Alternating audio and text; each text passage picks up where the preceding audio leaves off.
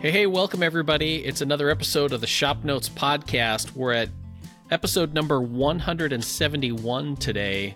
On today's episode, we're going to power up a planer and we're going to talk about, now, what is a sawtill anyway? We'll also do a couple of other updates about what's going on here at Woodsmith, Shop Notes, and Popular Woodworking. Quick check-in with last episode and a couple of comments and questions there. First of all is, what is Logan snacking on? So I was snacking on the lunch. Well, so I fast during the day. So usually it's like 3 o'clock, which I think is when we were filming that last one, is when I have a snack and then I eat dinner, and that's all I eat during the day. It is the fasting snack of champions: a sugar-free Red Bull and pistachios. There we go. Pre-shelled pistachios. I personally like the ones in the shell because I like the interactive eating, but my wife she doesn't have time for that crap, so she buys the $85 bag from Costco. That's what I was snacking on. I feel like in the next episode you're just gonna be sitting there with a walnut cracker and just be cracking a walnut and just. So I did that last night. I cracked enough for a cup to make a walnut cake last night. Okay. Don't ask me how the walnut cake turned out because I forgot the baking powder, which doesn't make it rise. So it was more like a walnut brownies. Bread, kind of. Yeah, I mean, kind of. Yeah, it was like a banana bread. Mm-hmm. The cup of walnuts took me an hour to crack. Okay. So you're burning the calories that you're eating, yes. So it's like a net zero snack. Yep. Yeah. Yep. So. It was a labor of love. Yeah. Okay. And just another proof that our phones and electronics are listening to us.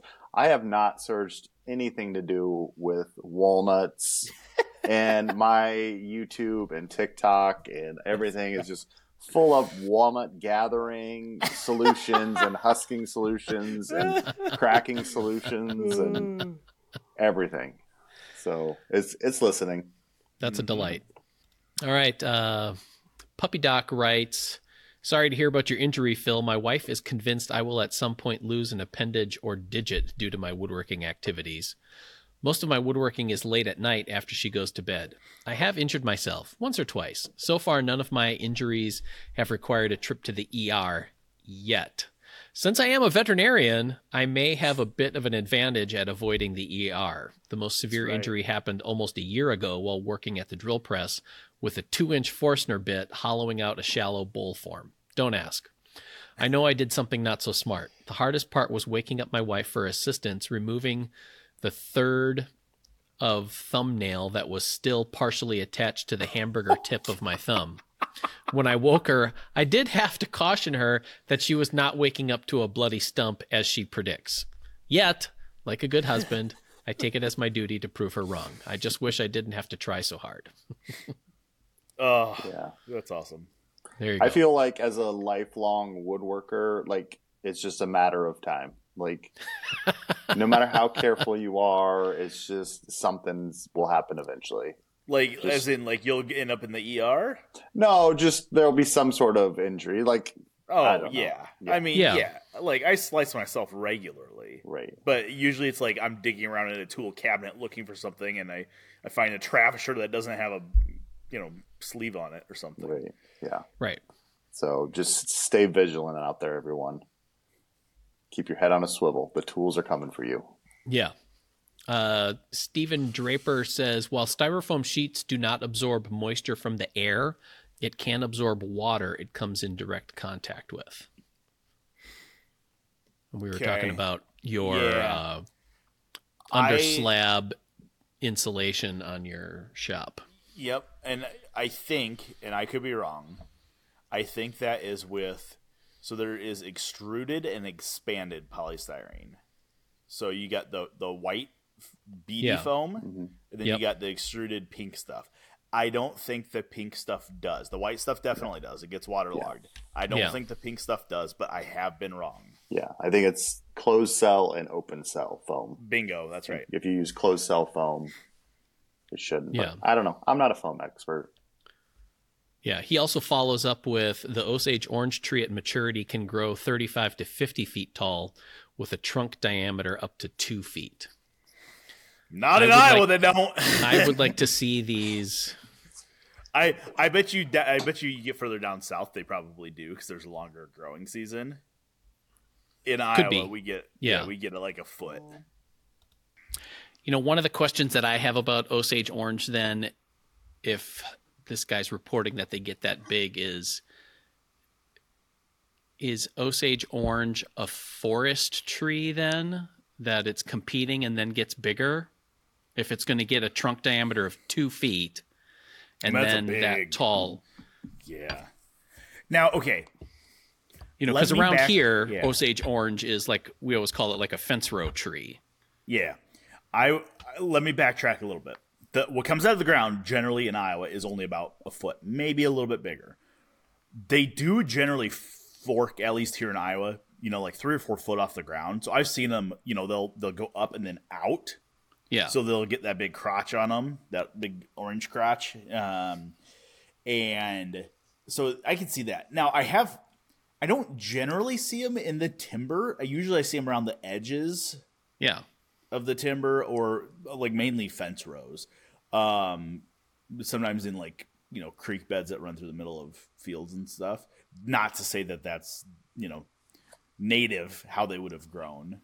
I have actually my biggest bow buck that I've shot. I drew on him as he crossed behind an Osage orange tree that was in the middle of the timber. That's the only one I've ever seen.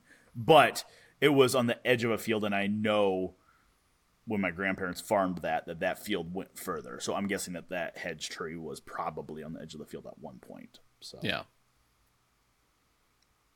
I don't know. I'm just imagining what a mess a 75-foot tall hedge apple tree would make. Yeah, and that's fair also. So it's kind of interesting. Anyway, we'll pick up a couple other comments on here. One is a little bit of a bite here. Logan, sorry my Bills beat up your Dolphins. Can't wait for the rematch. Yeah, especially now that the Bills are missing 2 of their defensive stars. Watch out. Yeah. The Miami track and field team's coming for you.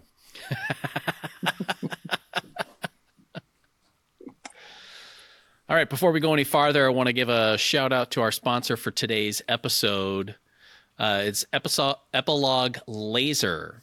You can quickly and easily customize your woodworking projects for added beauty and value. Learn more at epiloglaser.com. Then 2 more from Stephen Draper for comments from the last one.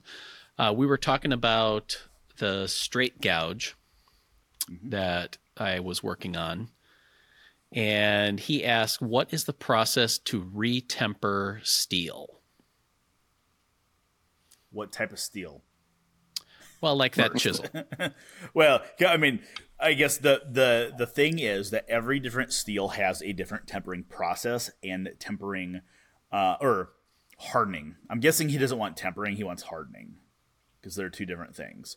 Hardening is making the steel hard so it will hold an edge. Tempering is reducing that hardening so it's not brittle.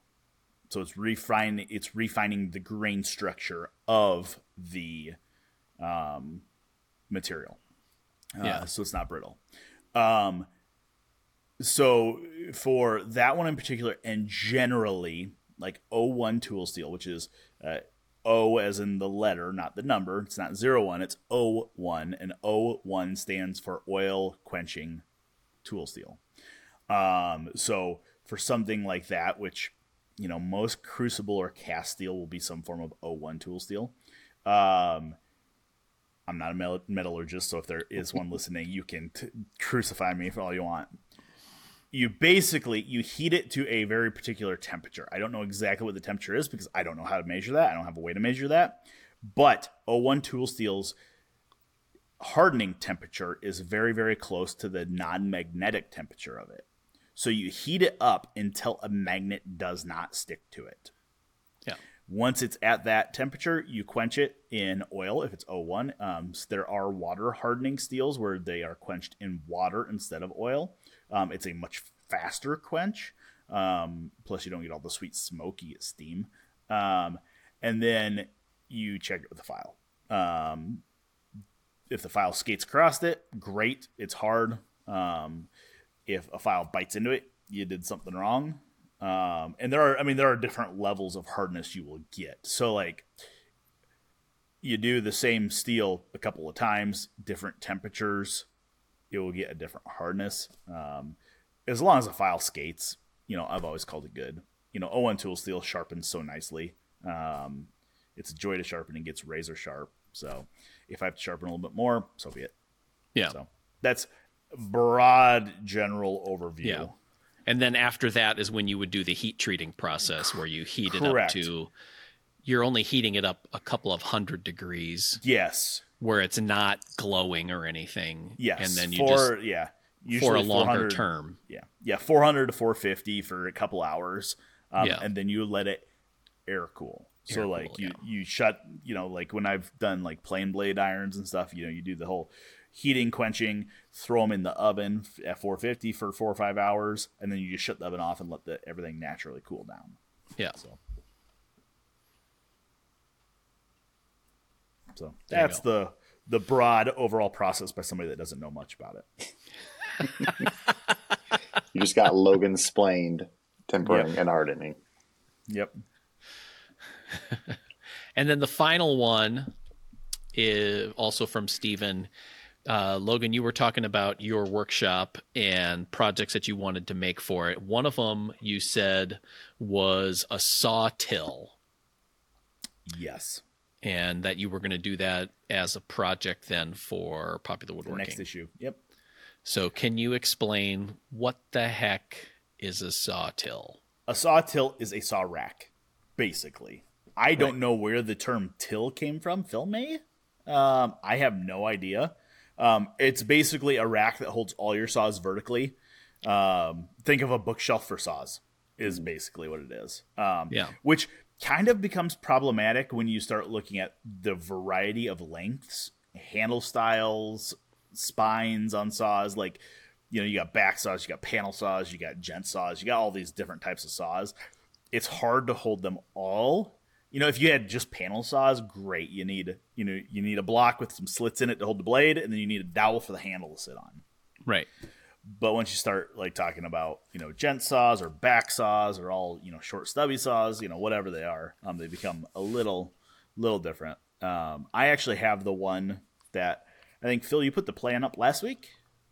John did. So we'll put it up as a free plan for this issue or for this episode for a saw till that was in Woodsmith magazine. Yep. And that's the one I currently have. I actually have that one that was photographed for the magazine in my shop downstairs. And it works pretty well. But I have a couple of panel saws that are too long for it. So they're very awkward sitting in there. And that one was custom designed for, whatever saws we had in the photo studio at the time. So they my saws don't really fit in there real well. And now I have way too many saws for that one. I think that one maybe holds 8 saws, maybe 9. And I have way more than that. So, yeah. Maybe you need to get rid of saws. No. Shut your filthy mouth. So I did give away a bunch of saws. So I remember there was interest in certain types of tools kind of ebbs and flows, especially in the internets with woodworking. And this was a handful of years ago when interest in saws was peaking again. And I don't remember where I saw it, was a discussion whether a saw till was actually a traditional way of storing and organizing your hand saws, or if the idea of a saw till came from commercial displays of saws in hardware stores and that kind of thing, general stores, that kind of thing. So you would have Distin would have their full line of tools on display at the local Ace or whatever, and they would have them in a saw till, but that wasn't necessarily how a craftsperson would do that in a. I don't I remember think- where yeah. that debate landed. I but think that's it is fair. kind of an interesting Yeah. kind of side note on it. I did see probably last week, maybe 2 weeks ago, on one of the handsaw collecting groups that I'm on Facebook. Somebody had a Simmons saw display from a hardware store somewhere, and it was like think of like you walk into Walmart, you see the gun carousel back in the sporting section. It was like Yeah. that, but for saws. So all the saws were like on this turning carousel, which was pretty cool. It was I think All they right. said that one was from the 40s, which was kind of neat. So That'd be kind of yeah, I cool. don't know. Yeah, I mean, I mean, it doesn't make it less functional or usable. No. It's just kind No, of it an doesn't. interesting way to think about well, where the inspiration comes from for certain things. and if you think about like a traditional craftsman that would have been making their living using saws, they probably had 3 saws, right? Yeah. Like they had 2 panel saws and maybe a dovetail saw, and that was probably it. Like tenon saws, maybe some trades had them. Well, carcass it probably saws, depended on maybe what they some. were doing. It was maybe Yeah, because I kind of wonder, because there was a fascination with dovetail saws for the longest time. Mm-hmm. And dovetail saws, the small ones, are ideal if you're doing dovetails in drawers. yeah. But if you're doing carcass dovetails, then a carcass saw is probably a little better of a saw for doing dovetails in thicker stock. Yeah. So I mean, but really, like, is there any craftsman from the mid 1800s that would have had 30 saws? I doubt it. Right. So if you're a craftsman from the 1800s listening to this podcast, Yes. just let us know. Right. Yes. We'd like that information. But I mean, you know what I mean. So it's like, I could see a sawtill probably not being a traditional type of storage. Like, I'm guessing saws were probably hung on a peg in a shop. Yeah. So Or in a toolbox, or yeah, because like you said, something. they didn't have that many, probably had that many saws. Yeah. But yeah, I don't know, what were carpenters like back then. Were they more specialized, or Probably. I guess I don't know. where Like, it's like it's a hobby now? So it's like, yeah, I do all kinds of different, Yeah. woodworking. So I got lots of different kinds of saws. Whereas, you had, people that made cabinets, or people that did construction, or that, Yeah. so. Yep. Yeah. Kind of cool. Speaking of saws, so my guy Jared, that's over at Blue Spruce making saws, heard our discussion about benches a couple of weeks ago, and he sent me a big long email about the bench he just built, because he moved from, I think, the Carolinas up to Ohio to work with Blue Spruce building them saws, and he has a bench that he installed an Emmert pattern maker vise on. So Okay. he sent me a bunch of photos of it, and I'm like, this is awesome. So he kind of got me some insider information on somebody that's already done it. So I'm like, all right, cool. I learned from what he did, and his looks pretty good. It looks really good. He actually has cast iron legs on his bench. Oh. I think he told me where he thought they were from, but I'll have to go back and look. I mean, Lee Valley sold a set of cast iron. No, these are vintage ones. I Vintage think. ones. Okay. Yeah. I'm pulling up his email to see what he said. Google says that the bench legs are probably from an early 1900s press, likely an arbor press. Okay. So they're pretty cool. Awesome. Yeah. I remember we had a bench in the shop that had a pattern maker's vise on it. I think it was the Lee Valley one they were making for a while.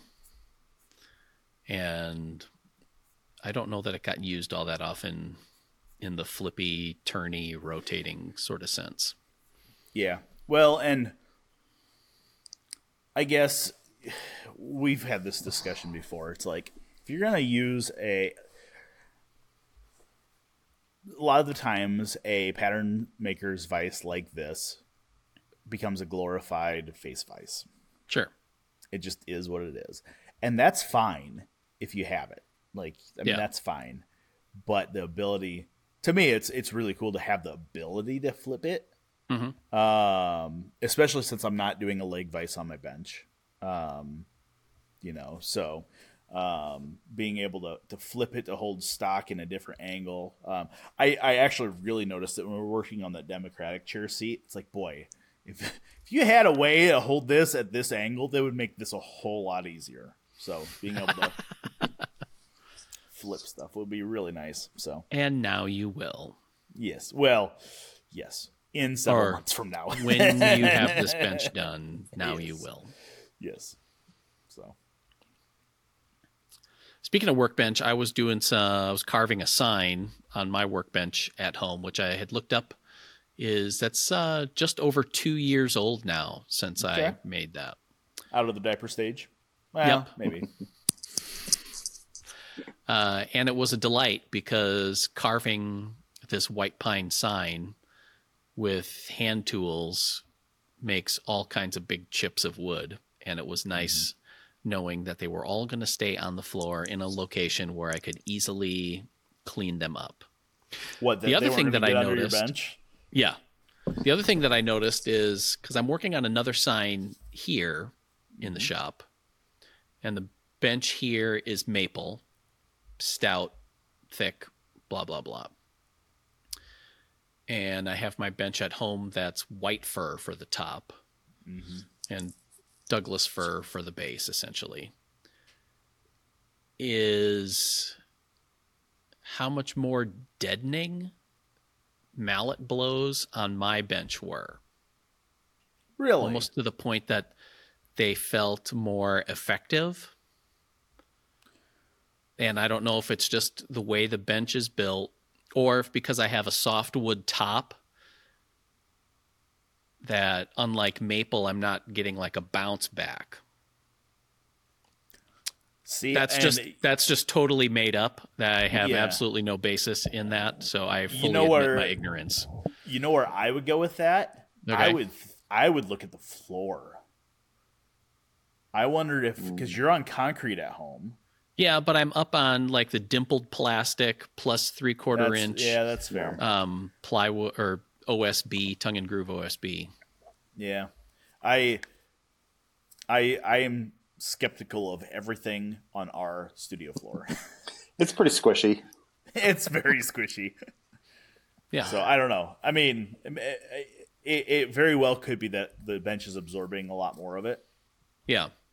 But it was just kind of an interesting, because I had been working on the one sign here and then the same day or the next day, and then noticing a very different feedback from mallet and gouge work. Tools were exactly the same. Yep. Because I just take them back and forth with me. Special shout out to Epilog Laser and their cool set of tools that allow you to customize and make unique woodworking projects. You can check out all that they have at epiloglaser.com. That's one thing I noticed when I got Steven's drawings for this shaker style bench the other day. I believe he used material on its face for the top. So I think he used 2-inch thick stock for the bench top, right. And then flats on. And then he built out the aprons on the dog hole side, operator side, which is, I think I'm gonna go thick top the whole way. I like them thick, so and his design is actually a traditional style bench with legs. So it has 3 or 4 inches gap between the lower rails and the floor, so shavings can get under there. But he added molding around it, so kind of an interesting style. Yeah, cool. It'll be fun to see yours start taking shape there. Yeah. One of the things you're going to need in getting a bench built, especially if you're starting with rough material, is a solid planer. I know. I was telling John before you got on that I'm just sitting in here running stock through the planer. My planer is running, not the jointer. Okay. I want to be very clear. I've had a lot of people ask about the big, huge 24-inch jointer. That thing is not running yet. I'm still waiting on a head. There's a lot of things that need to happen after the head gets here, but the head is kind of the pivot point of the whole thing. The planer is running. I got my VFD hooked up. It's pretty sweet. I did the wiring yesterday. So I think we talked about the VFD, how it basically converts single phase to three phase. Yeah. I wired that east wall outlets yesterday, or the day before, and then I get the VFD hooked up. So what I decided to do was mount the VFD to the wall, run an outlet underneath, and I'll put a picture on the show notes page. So there is, the VFD has a cord that plugs into the 220 on the wall. There is a three-phase outlet coming out of the VFD that's mounted to the wall. So then the planer, I ran a whip out of the motor to the outlet. Okay? So instead of having the power buttons on the planer, they're still there. They just don't go anywhere. Now, to turn that planer on, you just walk over to the VFD and press the run button, and it turns on. Press the stop button, it turns off. Now, the VFD, for the non-technical people, is essentially like a phone modem for your computer. Yes, basically. That's exactly what it is. Yes, for the non-technical people. I think I said this last time we were talking about the VFD. There's there's like 300 different parameters you can set in this thing. So it's basically a little computer. And you can make the VFD do weird stuff. So what I did is I took a photo of it. I bought this VFD on Amazon. I think we put a link on the last time we were talking about this to the Amazon. Yeah. I sent a picture of my motor plate to the company that makes this VFD or that sells it.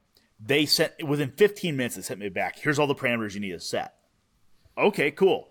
I was a little concerned because everything on the control panel is all in Mandarin. I mean, it's all in wingdings. You know, like I can't read it. I mean, there's apologies to the people who speak and write. We love their oranges. We love their oranges. No, so. I mean, it's all in characters, right? I mean, there are abbreviations like PRG for program or ETR for enter, like stuff like that. You could definitely tell reading the manual, which I thought I had sitting here, that it is not a native English speaker that wrote the manual. So I was a little concerned about the programming of it because I've done some PLC programming and stuff at previous careers, and you can get really into the weeds, and they can be a little like, you know, hold the program and the enter button and then press the up arrow to save the program. Like there could be weird stuff like that. This one was so simple to program. Okay. It took me 3 minutes to hit all the parameters that they sent. And then the first time I turned it on, I'm not going to lie, I put my squints on and kind of stood back and hit the run button to see what happened. And the motor, one of the parameters I set was the startup and slowdown times, because you can basically have the VFD act like a soft start. So instead of immediately jerking the motor on, it takes, you know, however long you tell it, you know, take 10 seconds to speed up, take 10 seconds to slow down. It took like 2 minutes to speed up and 2 minutes to slow down. It was when I was going through the parameters, I remember setting the 10-second speed up and slow down time. So I'm like, I don't know what I actually set. So I set some parameter for 10 seconds. I don't know what it was. Right. I don't think it affects this motor. But after that first run where I'm like, okay, that took 4 minutes of speeding up and slowing down. I went back in, changed them, and now it starts up and slows down right away, like 10 seconds. I think I actually have it set for a 6-second startup and 6-second speed slow down. And then I also discovered that there's a potentiometer on it. So that's another thing that a VFD can do, is it can control speed. That's actually how lathes work. So there's a VFD in all lathes that are variable speed. Okay. That the VFD is converting to three-phase power, but that's also controlling the speed of the lathe. There's a knob on there. I assumed one of the parameters that Mullum, the company that made this VFD, had me set was to just basically shut that potentiometer off. It was not. So I turned it on this morning after we first talked this morning. I turned it on and I'm like, I wonder if this potentiometer works. And it was turned to the slowest speed. And I went wing, and the whole thing just revved up. So it was like, oh, hey, there's the throttle. So cranked it up all the way. But it's awesome. The thing is, like, it's amazingly, for being it's an 18-inch planer. So it's a bigger planer than most people have, but it's not a 36-inch planer. It's a big planer. Yeah. It's surprisingly quiet. Like, okay. I could turn it on and I could sit here and probably podcast. You'd hear it, but it wouldn't be like you're not yelling over top of it, which is really nice. I will have to mess with a couple of the feed rollers. I think there's some adjustments. There's actually a lever that you can adjust the feed roller pressure. Okay. Like on the fly. So it's like, oh, if it's not grabbing, you can turn the pressure up. I don't know if the feed rollers are a little gunked up. They don't look like it, but they may have been worn down enough that I need to replace the feed roller. There's like little segmented teeth on them. Oh, yeah. I just might need to get a new set of those and drop them in there. I did just wax the bed of it before we started podcasting, so that should help with the feeding as well. Because it was a little bit of trying to feed it through. Kind of was a little. It wasn't rough. It just once it grabbed. It just took a minute for it to grab. So yeah, we'll see. But yeah, I'm so pumped about this. I literally last night made my wife come out here and watch me turn it on. she loved like, it. Oh, she's like, you're so stupid.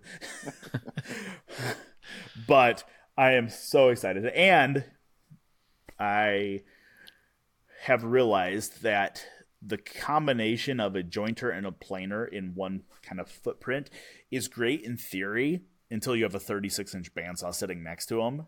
And then it's like, oh, they don't nest together as nicely as I was hoping. So we're going to have to see what happens when because I have the smaller 8-inch jointer in here right now. We're going to have to see what happens when the 24-inch one comes in, because those two machines combined take up quite a bit of footprint. So, yeah. But yeah, those two are like the devastator of shop space. Shop tools joined together. Yeah. It's big. I am hoping that because the jointer that I have right now is it's an 8-inch Delta. It's a DJ20. Like it's a good sized jointer. But it just doesn't nest very well. It's an awkward size where it doesn't sit over top of the motor for the planer, because the motor sits off one side of the planer. So it's like it doesn't sit over top of the motor, but the fence extends too far back to really nest nicely, and then it has a sheet metal base on it that doesn't nest real nice. So I'm wondering if I get the bigger planer or the bigger jointer in here, if it actually will nest a little bit nicer. I don't know. We'll see. It's a shop journey. Let's be honest. I don't have any hardline dust collection in here yet, so nothing's permanent. And I think it's funny that's what makes it permanent is. Well, I got a pallet jack. I can move it around. Yeah, I can. I did. I was going to say I did make sure as I'm positioning stuff. The only thing that is never moving is that big bandsaw. That thing is staying where it's at because I did not put runners underneath it. Sure. I put runners under the planer, thinking, okay, if I want, I can wheel the planer out of the way, like so I can get the pallet jack underneath it. Right. Lift it up. So yeah. Well, because if you were to put runners underneath the bandsaw, you'd have to build like a pulpit to operate the bandsaw. Yeah. The table would be where this red line is on my shirt. So you'd be like using Daddy's bandsaw. So, but I will say, seeing how easy that VFD was to get to run. Now, I don't want to speak to the quality of the VFD because it was a very cheap VFD. I mean, it was $250. Right. A good American made like Allen Bradley or something is almost $1,000. So like, I can't speak to the quality and the longevity of it, but the ease of use was phenomenal. It makes me so. Last night I'm shopping for bandsaw tires for a 36-inch bandsaw. I'm shopping for 18.5-foot blades. Like, I'm ready to get this bandsaw running now. Because you'll need one for that and the jointer, right? That's right. Yeah. Okay. I will. So, yeah. And I think I kind of like this style where it's like, oh, just throw the VFD on the wall and an outlet underneath and plug the machine into the outlet, because then it's not tied to the VFD, so I could theoretically sell that planer. I still have the VFD sitting there, so I can just wheel another 3-phase planer in. You know what I mean? Yeah. So I did talk to my dad's an electrical engineer, or a industrial electrician by trade, so he deals with these old I called him last night. I'm like, hey, so I got this VFD running. I didn't say this. I got this VFD running, but the planer's running backwards. I was like, I didn't think that was possible, because with 3-phase, you have 3 legs coming in. You have 3 hot leads and a ground wire. Okay. With 220 single phase, you have 2 hot leads and a ground wire. Sometimes you have a neutral in there if there's something 110 on the machine. Right. With 110 or 120, you have a hot lead and a neutral and then a ground. So you have all these different combinations of wires. Long story short, 3-phase has 3 hot leads and a ground. It doesn't really matter where they go. However, when you swap one of those leads, it will run in reverse. It doesn't hurt anything. The motor just runs in reverse. Right. So he's like, just open up the motor. He's like, I call him. He's like, hey, this thing's running in reverse. I just need to swap one of the leads, right? He's like, yep. He's like, you basically have a 50-50 shot on whether you wire it right or not the first time. He's like, just swap a lead. It doesn't matter which one you swap. Just swap one. Just swap 2 of them. So I swapped 2 of them, and all of a sudden she's running in the right direction. So there you go. It was kind of fun. So, yeah. But I'm looking at this big bandsaw. I was actually looking at it a little bit earlier. I don't know if these wheels have a crown to them or not. So possible they don't.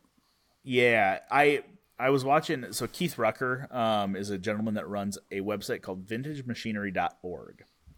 He also has a YouTube channel. Guy's phenomenal. Like, the guy I think he's Darius's cousin. Yes, he is. Darius Rucker and Keith Rucker. Fudd Rucker. Don't forget Fudd. Yeah, I forgot about Fudd. So he's actually restored several of these old Crescent bandsaws. He's actually working on a 42-inch for Jimmy DiResta. Okay. He said he likes the. I've actually emailed him back and forth with the planer, and he I think he might do a little bit of machining on my bearing blocks for this, for the planer or for the jointer. But he said he likes the Crescents because they come with pre-crowned wheels on them. So you basically, with a bandsaw, you have 2 options for tires. You have urethane or you have rubber. Okay, urethane's more common now. They don't need glued on. They stretch on. They don't sag, or they do sag as they're spinning, but they stretch right back to shape. Rubber, you have to glue on with either contact cement or epoxy.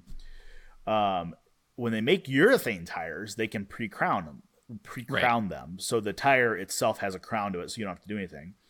With rubber tires, you put them on, you stretch them on, then you have to shove a dowel in between the tire and the wheel and kind of roll it around as you're applying glue and epoxy around the entire tire, which, I mean, it's a pain in the butt, but it is what it is.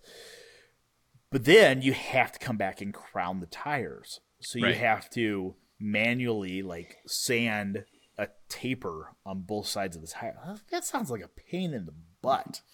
I don't want to do that. However, if this has a crown in it already, then I don't have to sand it. The rubber tires for 36-inch bandsaw, I can get a pair of rubber tires for $60. The urethane ones are like $300. So I don't really want to spend the $300 if I can help it. Yeah, the urethane ones are usually so much better though. Like, they last longer and they don't groove as easily. I know. But then I also was looking at bandsaw blades, and bandsaw blades are expensive. Like, for that big a saw. Yeah. Like, I do want to ask you guys that, though. Is there any benefit in your minds to a wider bandsaw blade for resawing? So I can put a 2-inch wide bandsaw blade on this saw. So I'm thinking this is going to be my resawing saw, right? Like that's what I'm going to use this saw for. Right. Is there a benefit to getting a 2-inch wide blade versus a 1-inch wide blade? I've never had any problems with a 1-inch blade where it's like, well, you know what? I wish I had a wider blade. So it's like, but never use a 2-inch blade. So stuff to compare. What's the one that we have on the big Laguna in the shop now? It's a 3/4 inch blade, I think. Is that all it is? It might be a 1 inch, but I think it's 3/4. It's not any wider than 1. Right. Yeah. No, I'm thinking it's probably 1. Feels. But I wouldn't get do a any 2-inch. I wouldn't do a 2-inch one, honestly. Yeah, I mean, I don't see from a sawmilling standpoint. The wider blade you go, the longer the blade lasts, and the straighter it cuts. You could put more pressure against it, okay? Because there's more spine material, right?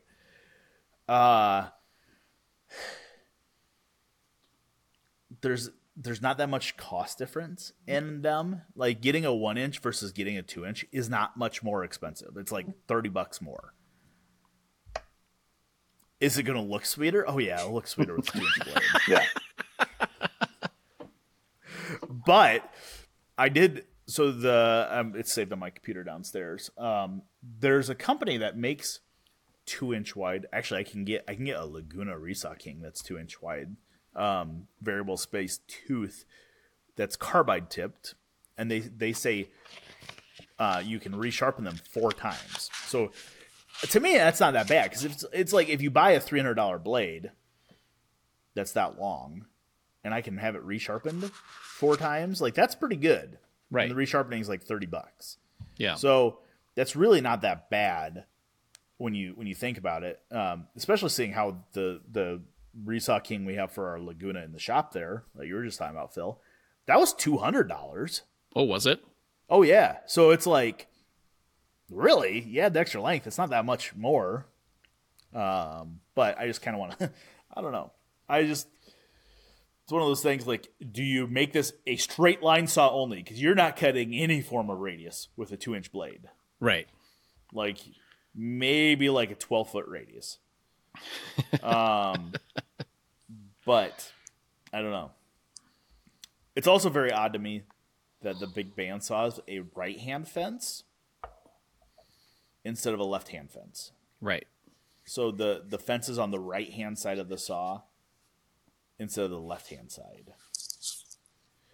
Which, from a resawing standpoint, makes perfect sense to me. Because it's like if I'm going to resaw, I resawed all this alder, right? Yeah. It would be so much easier to hold the material up against the fence with my left hand and push with my right hand. You can't do that with a standard bandsaw fence. So, I don't know. It's just, I don't know. I mean, so you then just push with your left hand and hold it up with your right hand. Yes, right? yes. But when you're resawing this much, it's much easier to do it with your right hand. Why? In my opinion. My right hand's way stronger than my left. Well, now it's going to get all out of proportion. It's going to get huge. Yeah. And I'm just little tiny atrophied left arm. It's like a lobster with big pincher, little pincher. Yeah. I'm going to start moving the table saw rip fence to the other side now. That's right. You guys yes. Don't use skip the leg table day. use the table saw left-handed. Wouldn't that make more, like, to me that makes sense, doesn't it? No? Yeah. No? I'm left-handed, dude. I know you are. bandsaw as a is my tool. Right-hander, I'm going to agree with Logan that, Thank you. It would be easier. If you're doing a lot of resawing, if you're just doing a little bit, then it's like, doesn't matter. Yeah, exactly. Sorry. Now that the whiny portion of the episode is... I'm just saying. Yeah. I understand that Phil does not have many tools that are set up for him, and the bandsaw is one that we cannot take away. It's like, I got one thing. Right. But Yeah. back when this bandsaw was made, you beat the left hand out of your kids. You make them right-handed. Yeah. Yeah. Yeah. So none of that Satan hand here. It's like, going back to the football thing for a second. The Miami Dolphin quarterback, he throws left-handed, right?